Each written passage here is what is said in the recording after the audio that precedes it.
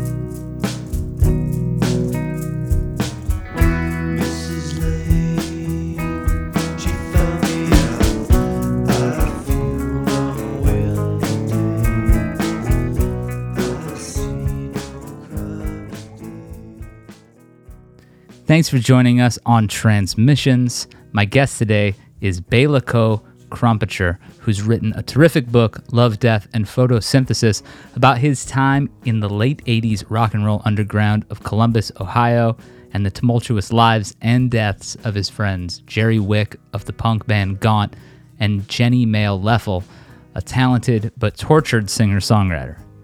I was sent the book by the great poet Maggie Smith, who joined us on Transmissions for a few poems back in February of 2018, coupled with music from her friend Jerry David DeSica.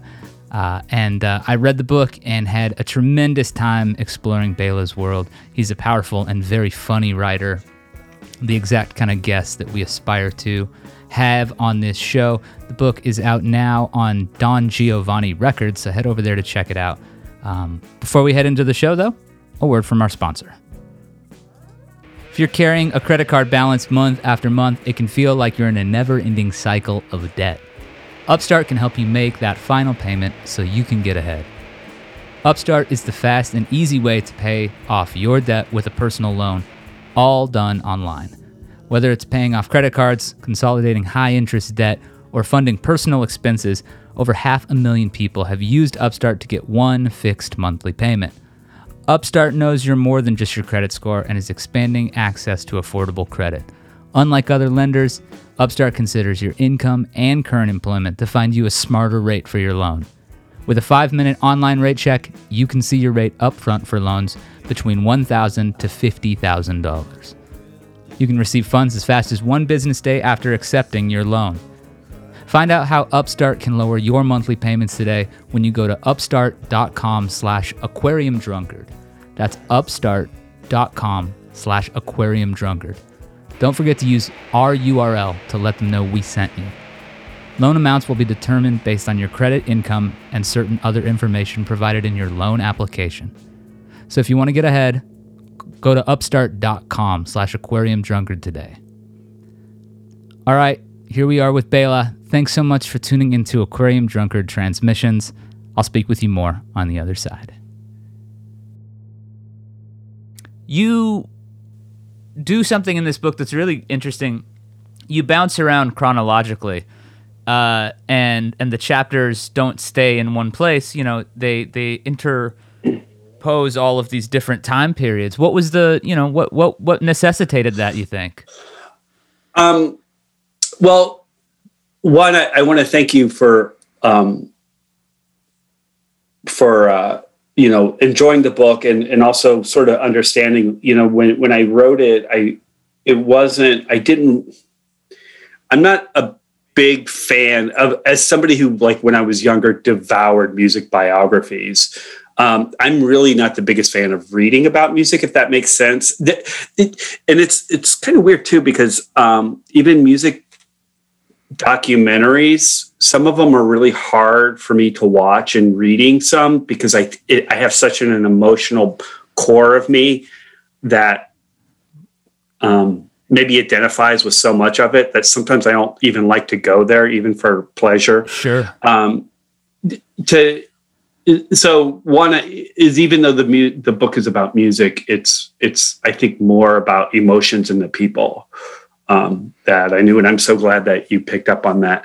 In terms of how it was structured, is I didn't set out to write a book. And since I'm not a writer by trade, I'm a social worker now. When I write, I have to sort of grab bits of time to write. And so one of the blessings, I think, of doing that is being able just to write whatever I want to write about. Right. Yeah. So, and what I realized in this process of laying the book out, was, and I went back and forth with my editor a little bit, because she initially thought it wasn't going to work. And then she was like, after she read, like, one morning she spent with the manuscript and said, "Oh yes, this works." But this idea that time is linear, but memories aren't. Right. And so, we remember things, or we recall things, whether it's through, a smell or a song or food.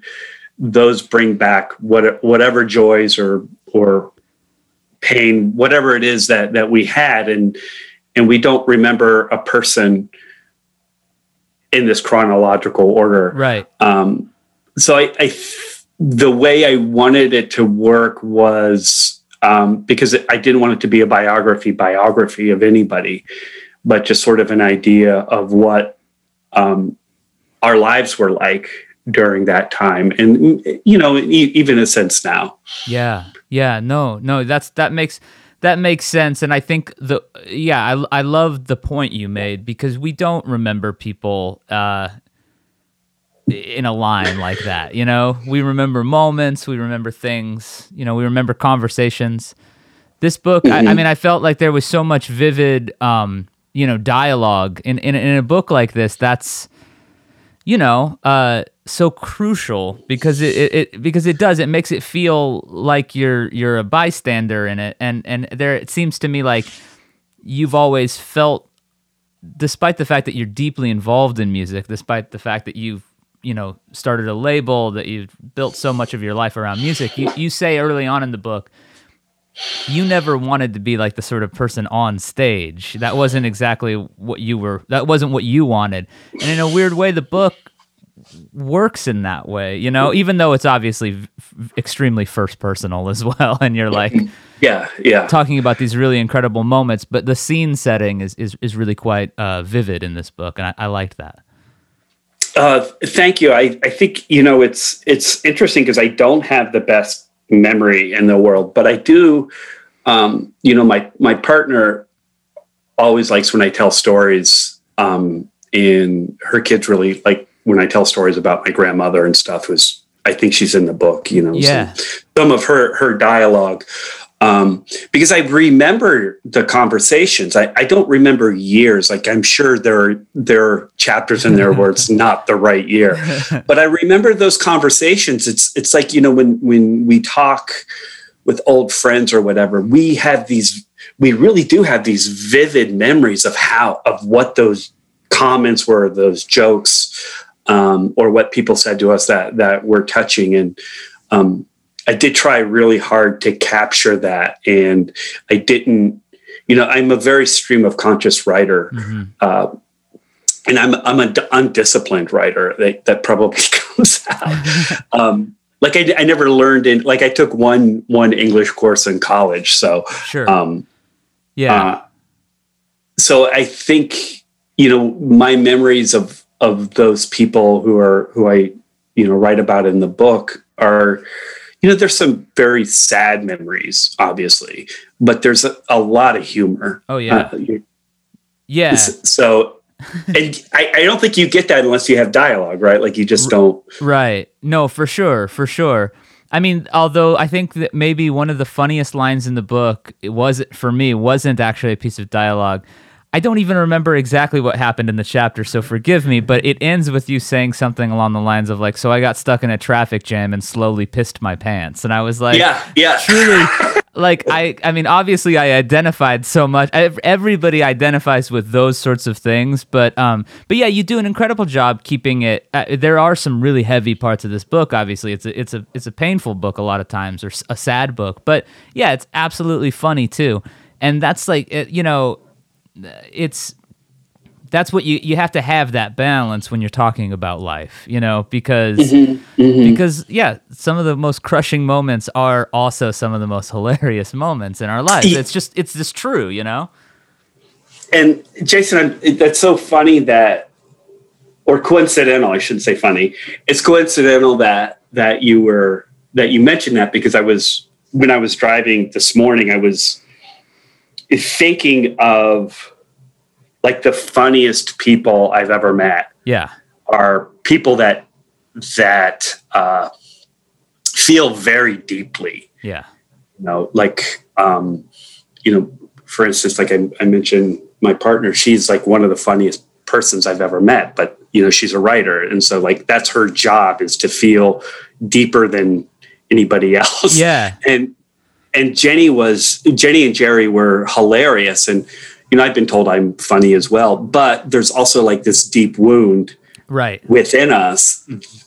So, you either have two ways to live your life that way. You can either, because this core part of us, this is my social worker, my counselor coming out, because there's this poor hurt part of us that's very old, that doesn't trust, and I talk about it in the book, like we don't trust things or family or whatever it is that we grow up with.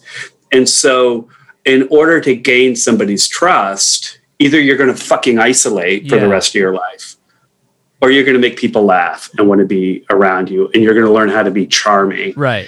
And as you're developing that skill set, as for me, mostly as a youngster, there wasn't this conscious decision like, oh, I'm going to end up being charming or funny or whatever it is, or be able to make light out of the most painful situations. But you end up growing and developing those skills. And I especially think about Jenny, like when she was homeless or when she was in the hospital, she was making everybody laugh. Yeah. I mean, just looking at the absurdity of her situation and the situation around her, even when she was homeless on the streets and living in homeless camps, she had this ability to sort of remove herself from that situation. Yeah. Yeah. And it's one of the things, is as difficult as life is, that it really makes it interesting. And it just makes life worth living in a way, right? Well, yeah. So I didn't know, I had heard some Gaunt stuff before I listened to this record, but I didn't actually know Jenny's records very well, or her music, prior to sort of being introduced to her through this book. And yeah, I listened to that collection that was either reissued or released earlier this year. And her songs are so funny, but just so brutal, too. And at one point in the book, you talk about meeting Lou Reed, and I think about like a quality like that, because Lou Reed's discography is alternately the most hilarious thing you've ever heard, the most absurd and ridiculously offensive or juvenile at times, sort of like puerile, really. There's that, right next to like the most elemental cosmic truths, and it's like, that's what if you're a certain kind of person, that's what you look for in art, and of course that's what you're also going to look for in people, I guess. Yeah. It's coincidental you mentioned Lou Reed. Like I played Legendary Hearts this morning. Oh, that's great. That's great. Mark Maron tweeted something about, is Street Hassle the best Lou record? So I went back and checked out Street Hassle. Street Hassle, the song, is definitely one of the best Lou songs. The album almost suffers in comparison for me. But yeah, Lou is the best. Legendary Hearts, incredible. Yeah. And, it's funny that you mentioned Street Hassle because I think that's his best record of the 70s. Yeah. That or Berlin. Sure. And actually, it's weird. I'm not a big Transformer fan. That's actually one of my least favorite. Yeah. No. I hear you for sure. But so, and I know like we went back and forth like on Twitter or sending messages. Like those 80s records are so important for me. Oh yeah. I mean, one is like it's like when I discovered them, but those from the Blue Mask up to Mistrial, those Street Hassle, not Street Hassle, New Sensations, yeah, Blue Mask and Legendary Hearts. Those are just amazing. Again, simple for me as a 15-year-old, 16-year-old, hearing somebody just sing about like riding their motorcycle out and eating a hamburger. Yeah. Like, I know people don't think that's a punk rock record, but the idea of being able to fucking pull that off, without any mythology, right? Which just so powerful. Yeah, no kidding, right? And it's so mind blowing because the punkest thing Lou could do was be a square for a while, in a way. You know what I mean? Like that is the funniest and most like brilliant. We had Tom Sharpling on the show, and we talked a little bit about Lulu, his final album with Metallica, and just about how, Sharpling talked about how he dismissed it out of hand, when it came out and sort of just like did a real surface read on it. I certainly did the same.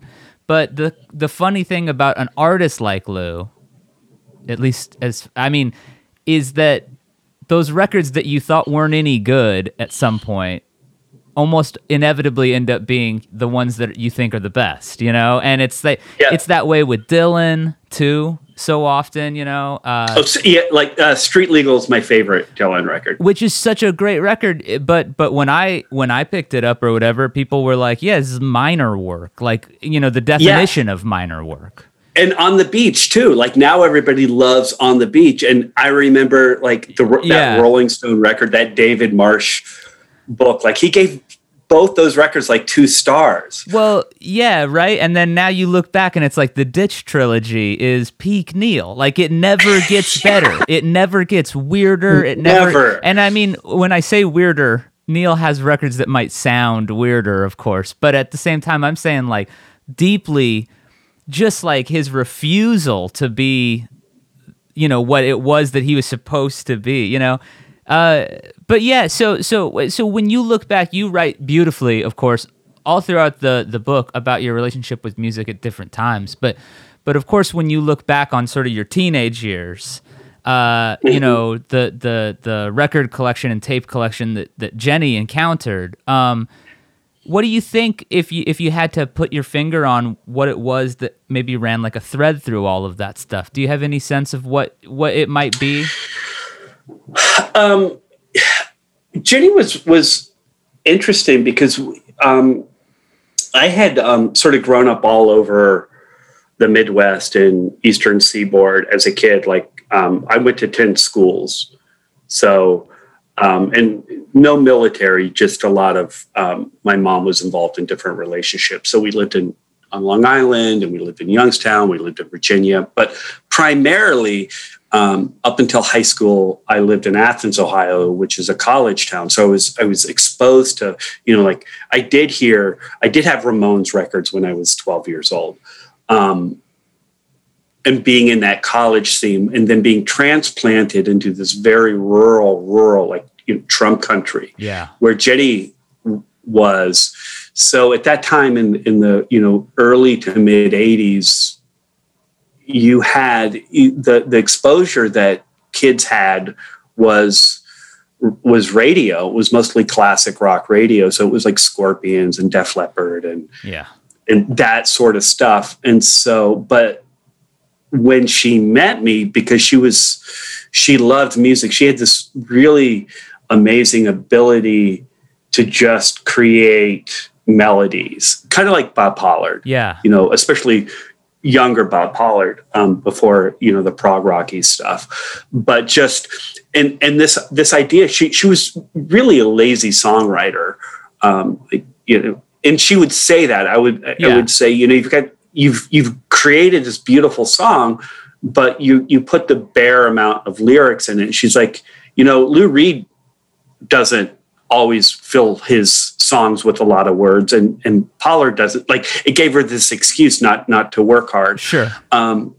So I think when she discovered my record collection, which was like, for her, it was probably like a Technicolor, kind of like, oh wow.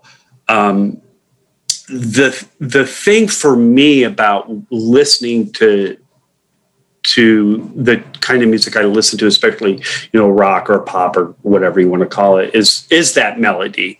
Right. Even like when I listen to Can, like my favorite Can songs are like Mother Sky, and like I do like that, right? Yeah. But I like something I can sing along to, which I still think is the hardest. As somebody who's not a musician, is probably the hardest thing to create. Right.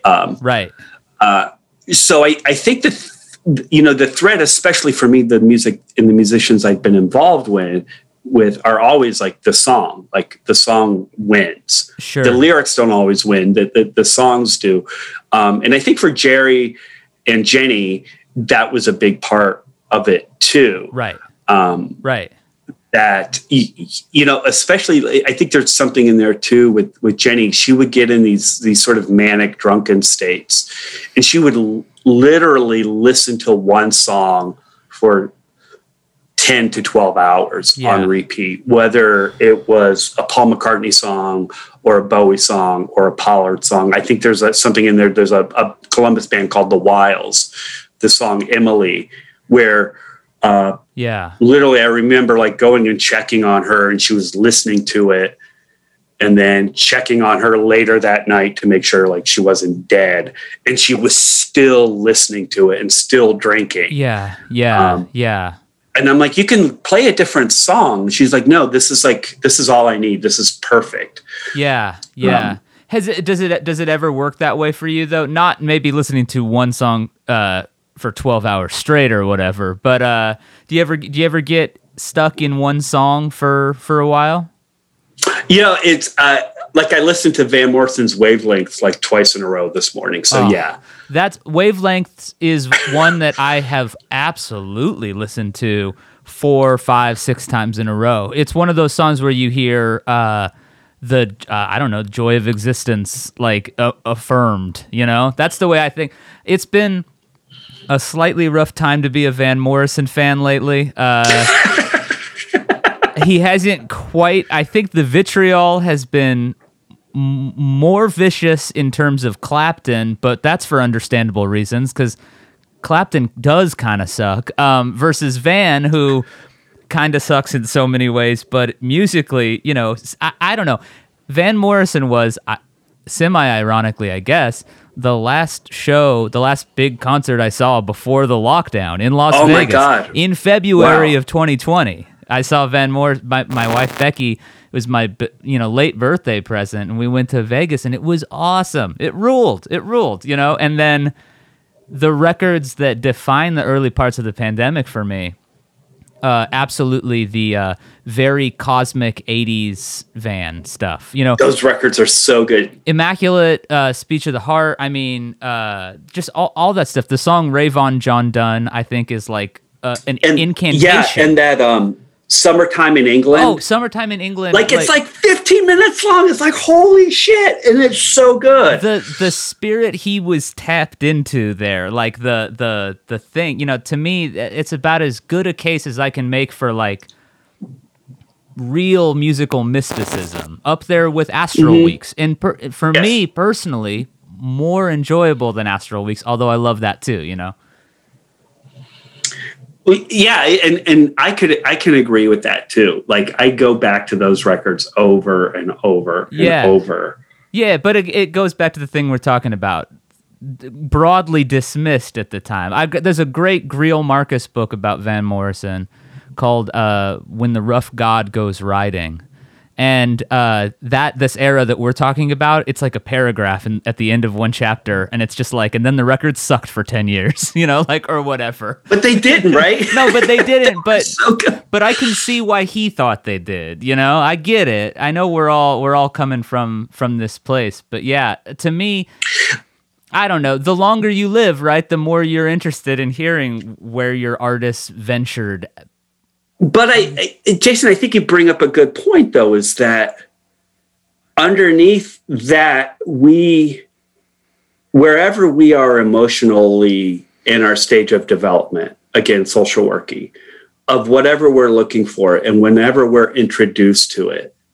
So I was introduced to Van Morrison in the 80s, right, as a teenager, and Lou Reed. And those records were powerful for me because I had never heard anything about it. I got No Guru, No Method, No Teacher before I got Astro Weeks. Oh, that's awesome. Yeah.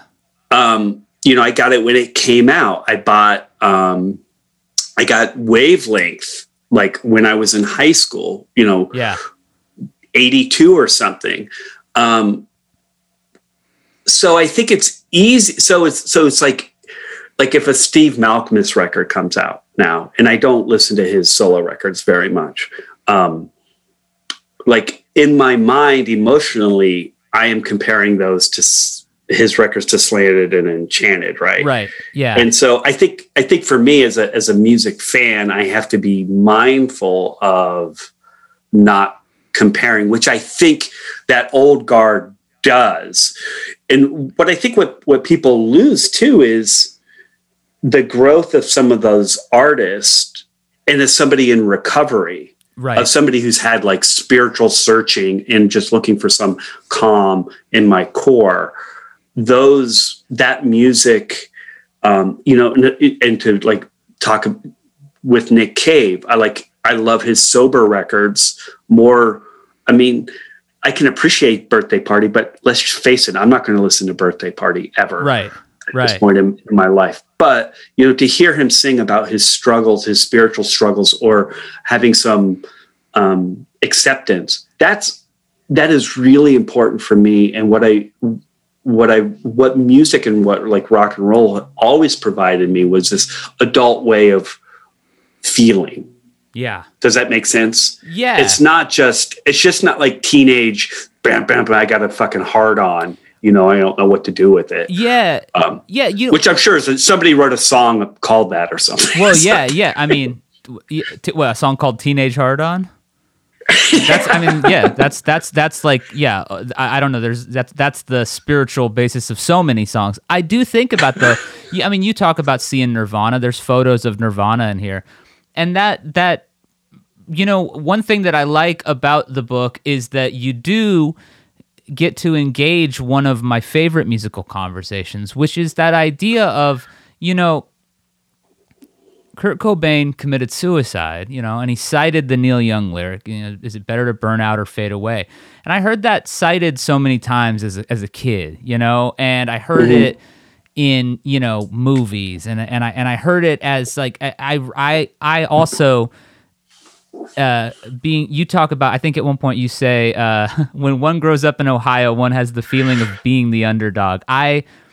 I feel that way too about where I'm from in a weird way. Arizona, this like kind of weird, everybody dismisses us as a right-wing fever dream because we are that, but other stuff too, But yeah, so I think about that. I think about the people who I encountered in the music scene here, people who I recognize more than passing similarities in your book with people I've known. I think a lot of people will feel that way reading this book, but I think about how that spirit of burning out or fading away got into so many people's heads, and they didn't know how to reconcile the fact that in a weird way, even when I don't like Neil Young's albums now, I'm so happy they exist because all these years later, Neil Young's still making albums that he wants to make.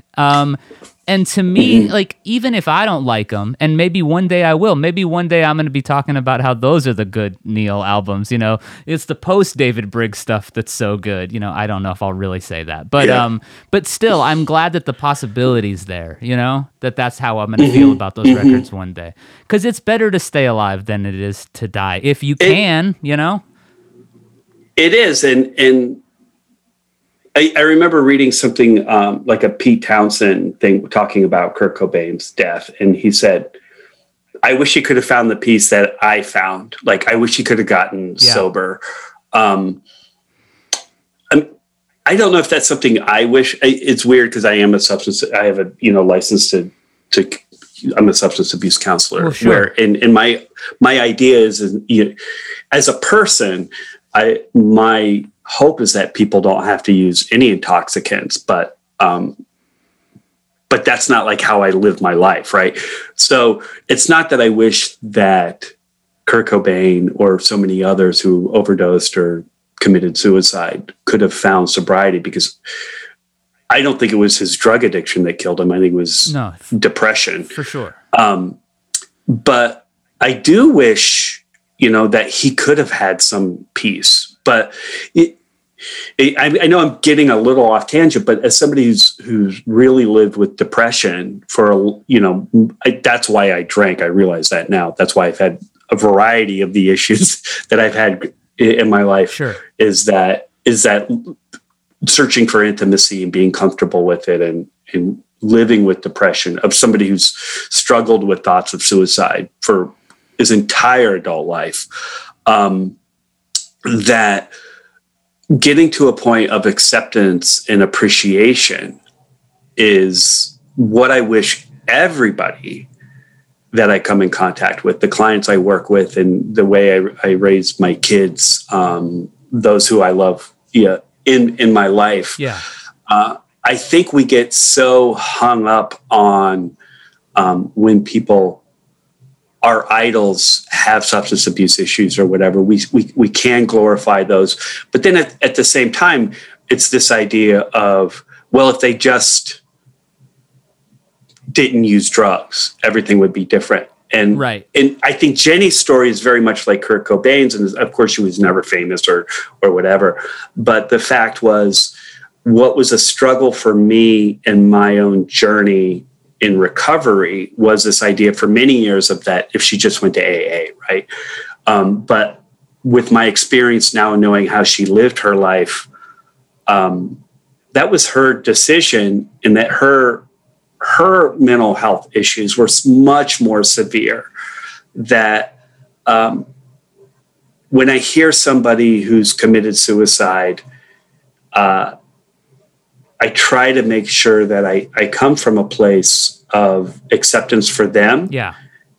And realizing that people who get to that point, they just feel different than what normal people feel. What's really interesting about people who have depression, especially who have substance abuse issues, is that we actually feel our physical environment on a cellular level differently. Yeah. Than other people. We process information differently. Right. And I don't think people understand that. I know I kind of got off topic. You didn't get off topic there at all, because that's what we're talking about. And it's that glorification of this stuff is in some ways it's accidental. In some ways it's understandable, because the art does flicker with this intensity that is true, it's a real thing. And I think about that, and I think about what you're saying, that the acceptance in the book allows it the kind of grace it needs to tell this story, I think. And I think that the acceptance, and I also want to make a quick point, because it's an audio medium, but when you said you said normal people, you used air quotes. The listener needs to know that you didn't use normal as if, that's a real designation, because what we of course understand is who's normal. Nobody is normal.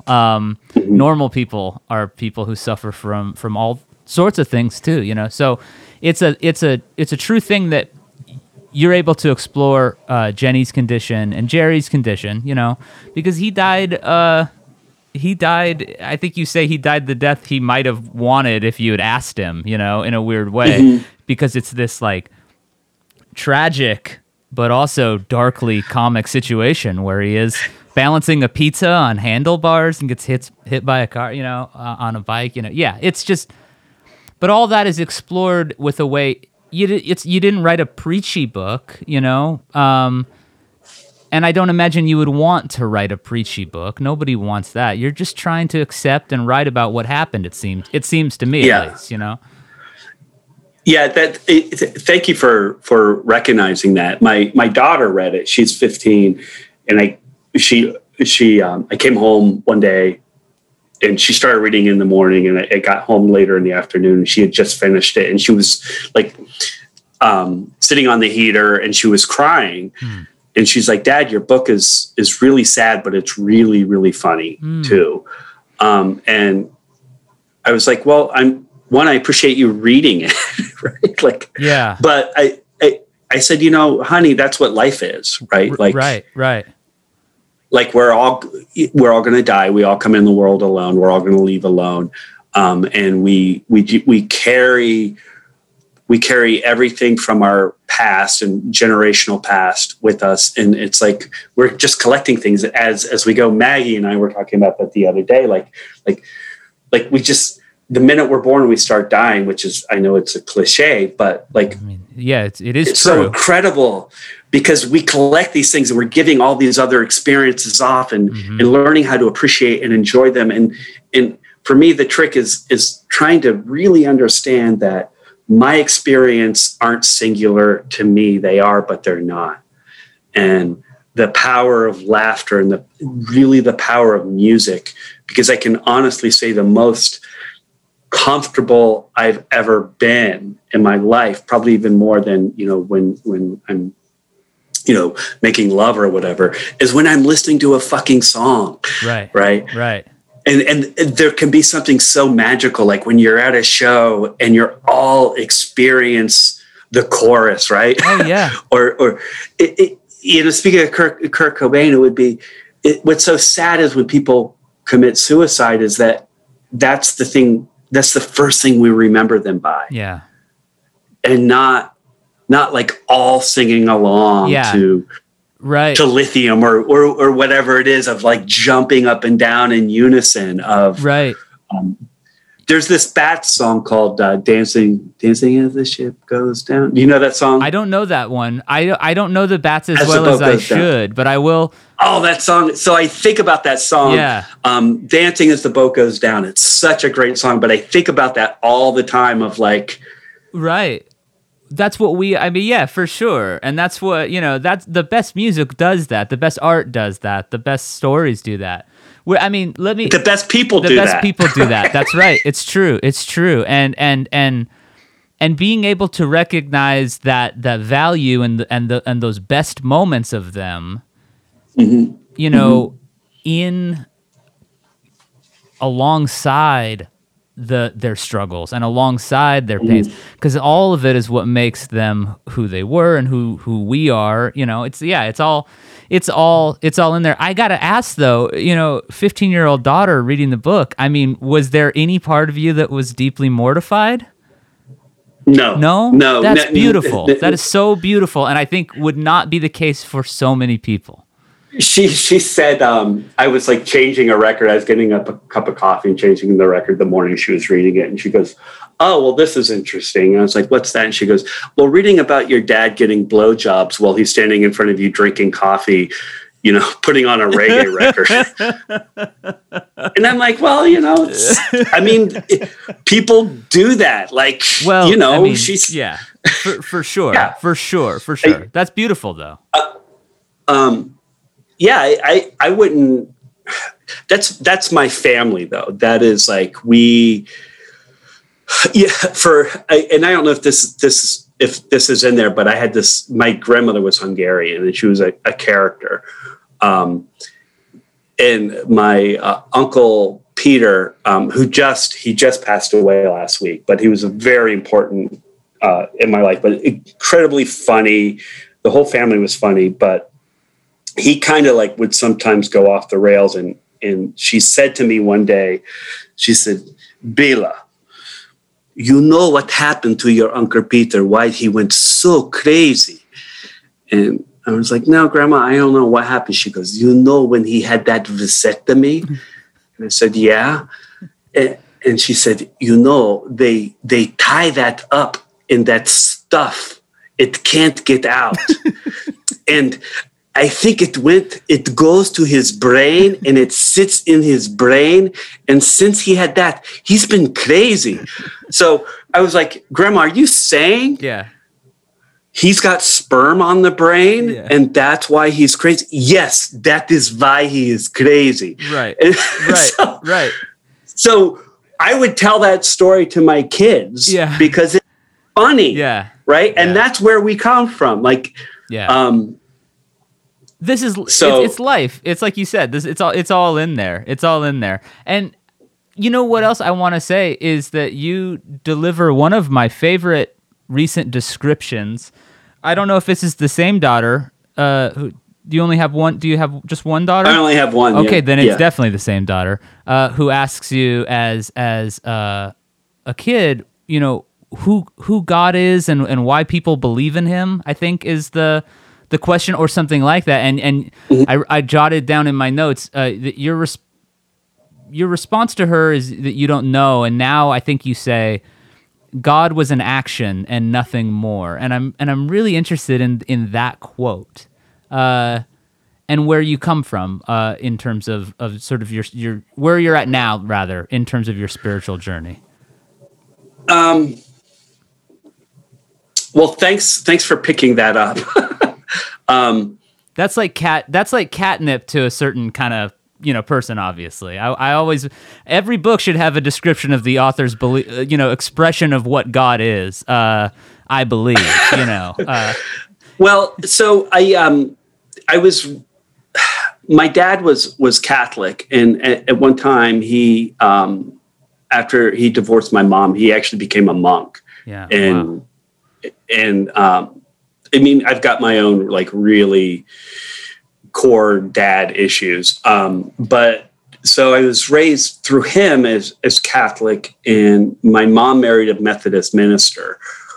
So I had this like weird dichotomy. Yeah. And then in my 20s, I went to mass. I went to mass twice a week. I was like the only person in the scene who, and I really tried. I wanted to believe, and there's a lot about Catholicism I do like. I like the ritual. I love the music. I love choral music. I used to just go sit in the back of the church when it was, when mass wasn't going on, and just sit there like this. Like I didn't know what I wanted, but I also knew when I got sober, that didn't work for me. Mm-hmm. It did not work. And the, my program, I was given the opportunity, given permission. I don't want to say allowed. That's not a good word. I was given the permission to investigate. And then, at one point I was in a Borders. My sister had sent me a card. I was probably about 6 or 7 months sober, and I started reading a book on Buddhism. And then it like, boom, it hit me. I was like, oh, I'm not Catholic, I'm Buddhist. So what I learned through that through the practice of recovery and meditation is that we are a product not just of our thoughts, but of our actions. Mm-hmm.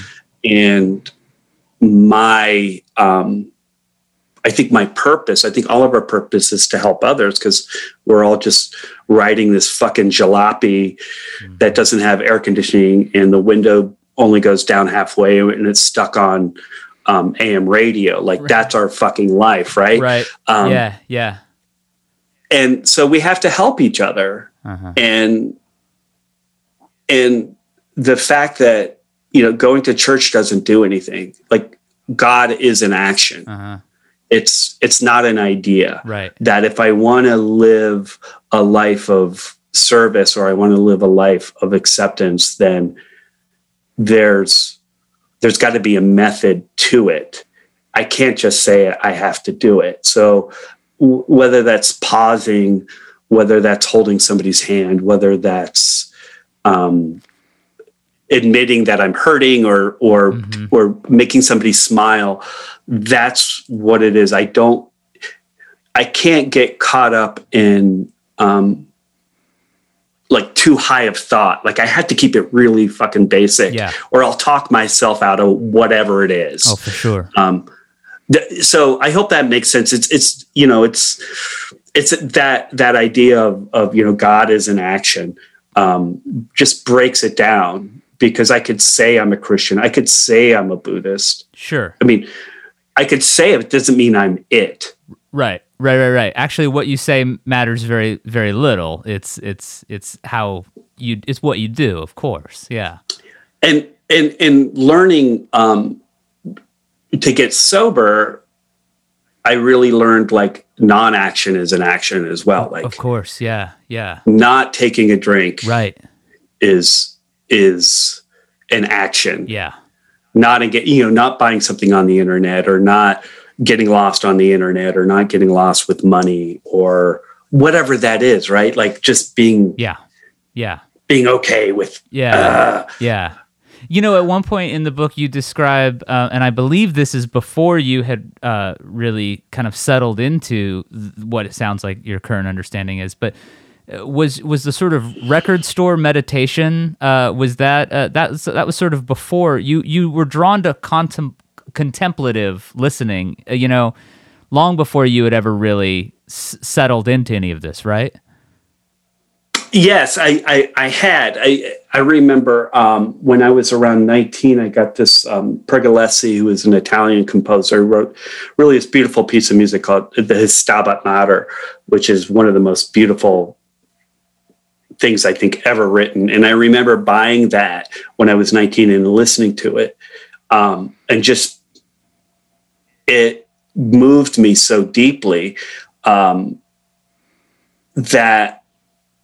I think those of us who feel deeply, and I don't mean to be like, I feel more than that guy does, like that guy with the big truck. Like I feel more than he does. Like I have to be really careful with that. Yeah, I know. But I know what you mean. I have to. I struggle with that too in a major way. Yeah, and I don't like that about myself sometimes. So I have to be mindful of that. But I do think my search for calmness, or I won't even say serenity, but like an intimacy with life, that contemplativeness struck me very early.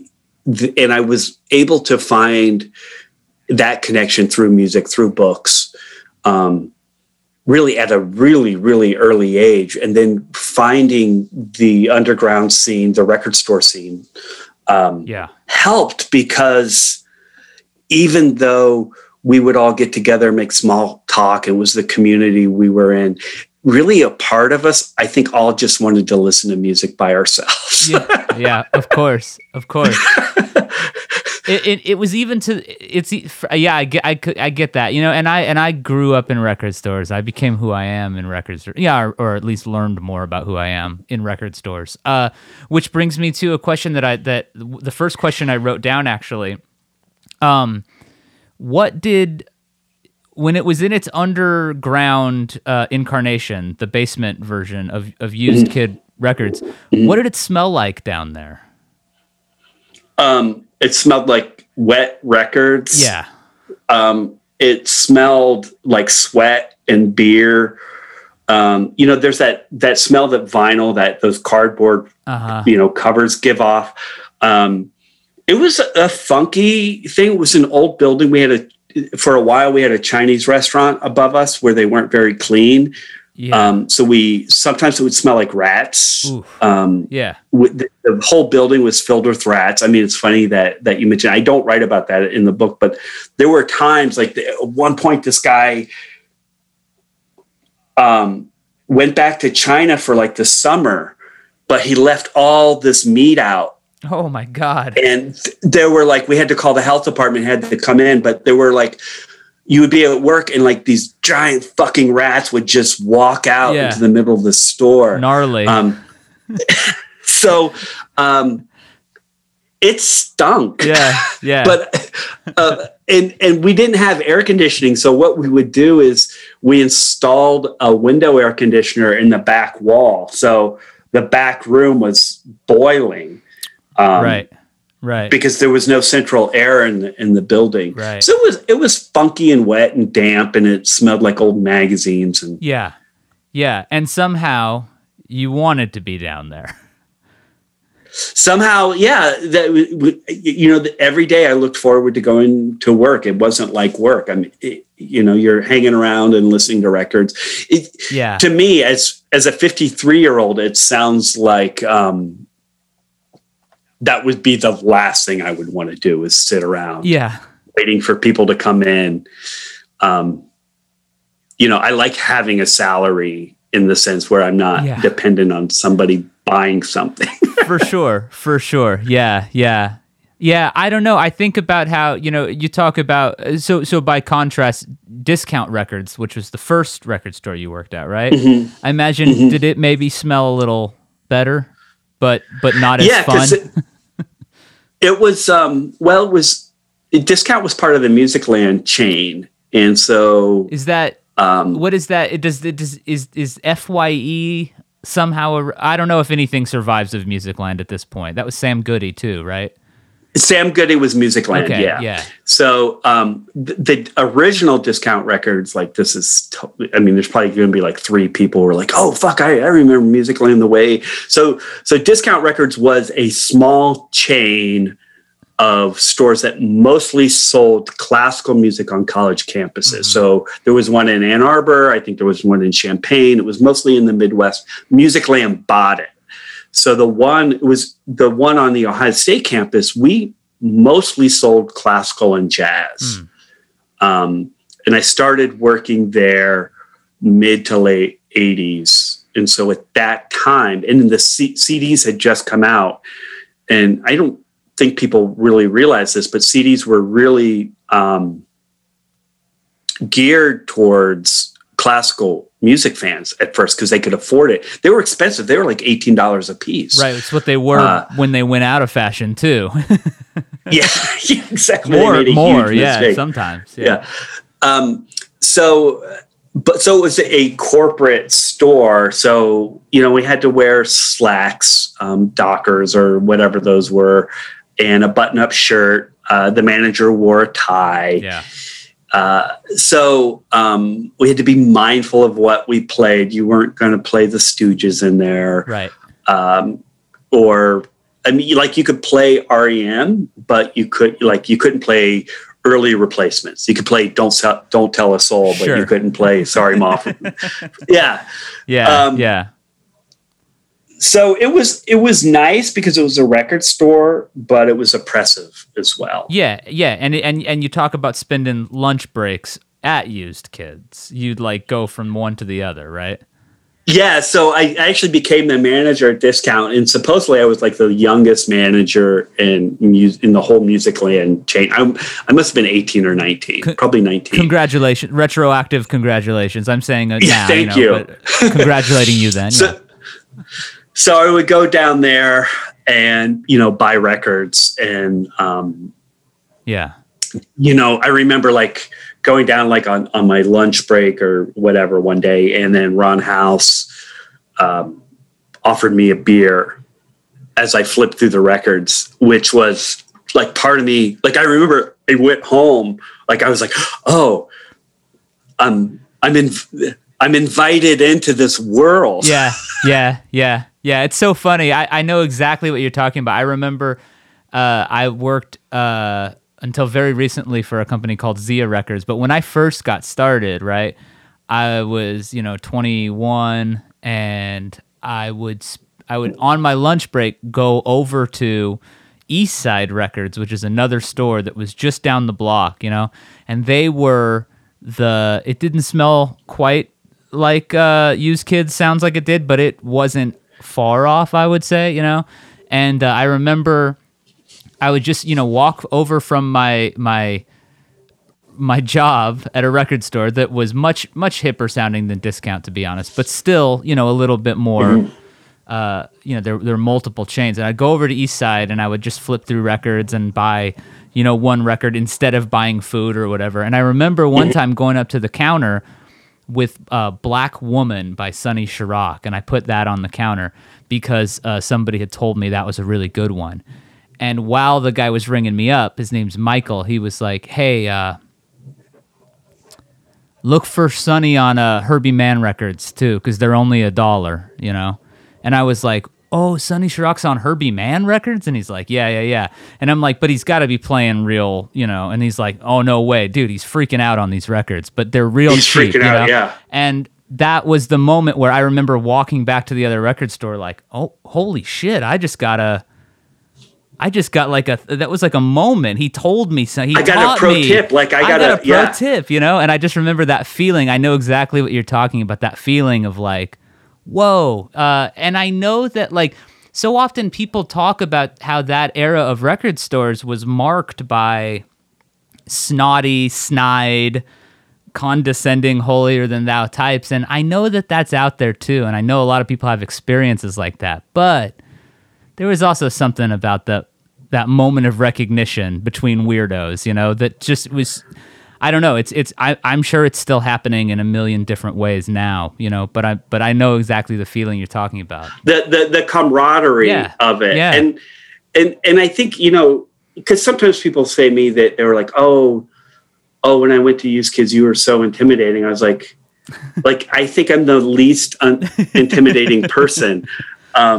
But they were like, I always was scared you were going to judge me by what I bought. And I mean, one is I didn't really care, of course, because it's a business. Yeah. I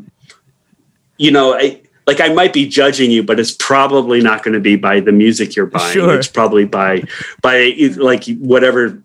what I would think your ridiculous conversation was, or how stupid your boyfriend looked, or something like that, right?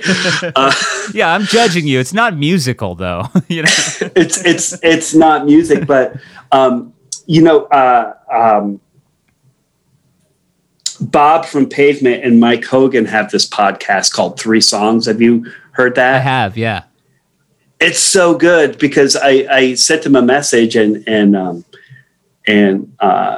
we were just talking. They were talking about the book and it like I might be on it, but I just said I really appreciate it because to me it reminds me of that feeling of hanging out in the record store and just talking the shit. Because I could see where somebody else would be intimidated because they're talking about a world you don't really know about. Right. For sure. And we're immersed in it, right? Like we're swimming in that water. Oh, yeah. Yeah, I remember. And it's a conscious decision to it, right? Oh, yeah. I remember friends getting in a shouting match once about jazz records. I don't remember what. I remember like I was in the back office and then I heard like slamming and I was just like walked out and I was like, what's going on? And it was literally something like Ed said that Django Reinhardt is better than, Pat Metheny or some stupid shit. I don't even remember what it was. And I was like, are you guys jazz fighting out here? Like we're having physical altercations about jazz, but no, I do know what you mean. Like you're exactly right that there's like a, choosing to be there and to say this is what I'm gonna do with my life is be around this music and the people who make it and the people who put it out and it seems to me like reading back on this book I was a little too young to have experienced firsthand the real pre-internet sort of music culture that was around record stores, because by the time I was in it, that was already a part of it. But it just seemed, it seems like you did a beautiful job capturing a time and capturing just an era that had these qualities that we're still talking about. And we're still talking about records that were made then, and we're still, exploring the ideas that were cemented then. This was just a real beautiful capturing of that spirit, I think. Well, thank you. I try not to come from a point and and I try to do this as a father of saying, that time was more special. Yeah. Things were different then. Things were better then. It's just what they were. And I think everybody at that age in our lives, late teens, early 20s, whatever that looks like, really until we hit our 30s, right? Mm-hmm. It's just this kind of like, we are adult children. And I think this day and age, for many of us, we're adult children until we hit our early 30s. Yeah, this sort of struggle. Of not romanticizing it in a way as things were better. That's just the world that we lived in. And in some ways, I think it's really hard. Like I look at my kids who are, they're on their, and I can't say they're on their phone all the time because I'm on my fucking phone all the time. But of you really had like the opportunity to converse and to share physical things. Mm-hmm. There's something for me, so important of, holding a book or holding a record or experiencing talking in real life of looking at person, as their nonverbal reactions and communication is, it's like when we share a meal, right? Like there's this thing that happens. Yeah. And I think we miss that, but I also, want to like I have to be really careful with my kids too, of, one, like they're not impressed by me, which I think is just normal. Like they don't care, like my son has like a Dinosaur Jr. skateboard. And Lou Barlow has stayed at our house, right. But like, he doesn't want to hear about any of that. Yeah. Like the other day he put on he's like, Dad, can I play a song? And he really discovered like a lot of really cool kind of like indie homemade pop stuff. Thank God, because he's gotten out of the mumble rap. Thank God. So, but he was like, oh, Dad, can I play a song? And so he played a My Bloody Valentine song. Yeah. Which I was just like, what the fuck? Right. And I was like, oh, this is such a good song. And he's like, how do you know about this? So, and I so bad wanted to drop my cool My Bloody Valentine Kevin Shields story on him. But I was like, no, this is a really good song, buddy. Like, I love it. Yeah. That's the way to do it. That's the way to do it because, there's nothing cooler than one day realizing that your dad telling you he's cool will never work. No. When you realize it on your own, that's when it means something. You just got to be patient. I think sounds like you're doing things the right way as far as it's my very limited experience. Yeah. Do you have kids? No, I don't. No, I don't. Yeah. But I am one, so I know. I know one side of it for sure, Well, Bela, it's been really, really deeply great chatting with you and talking about this book. I really, really appreciate you taking the time and enjoyed this. Jason, I want to just say that I'm very humbled and I'm very grateful humble. I can't think of a better word to use. Is that you're so generous with your time to spend with this book. That you read it and you took notes and you get the essence of it. Like for me, that's so meaningful. It's as somebody's put out records by people over the years, this idea of like writing this thing and putting it out in public has been horrifying for me in some sense. Like I want people and to know that somebody, has read it and it gets the passion of it and gets it is really just fantastic. So my absolute pleasure. And it's been really great talking about it and deep respect and thank you so much. Yeah. And hopefully we can meet in person. Sometime. So I'd really like that. I'd really like to have a Topo Chico and talk about stuff. Yeah, for sure. Okay. All right. Well, thank you so much. I appreciate it. Not another bad year. Not another another bad year. Oh no. Oh no. My dear.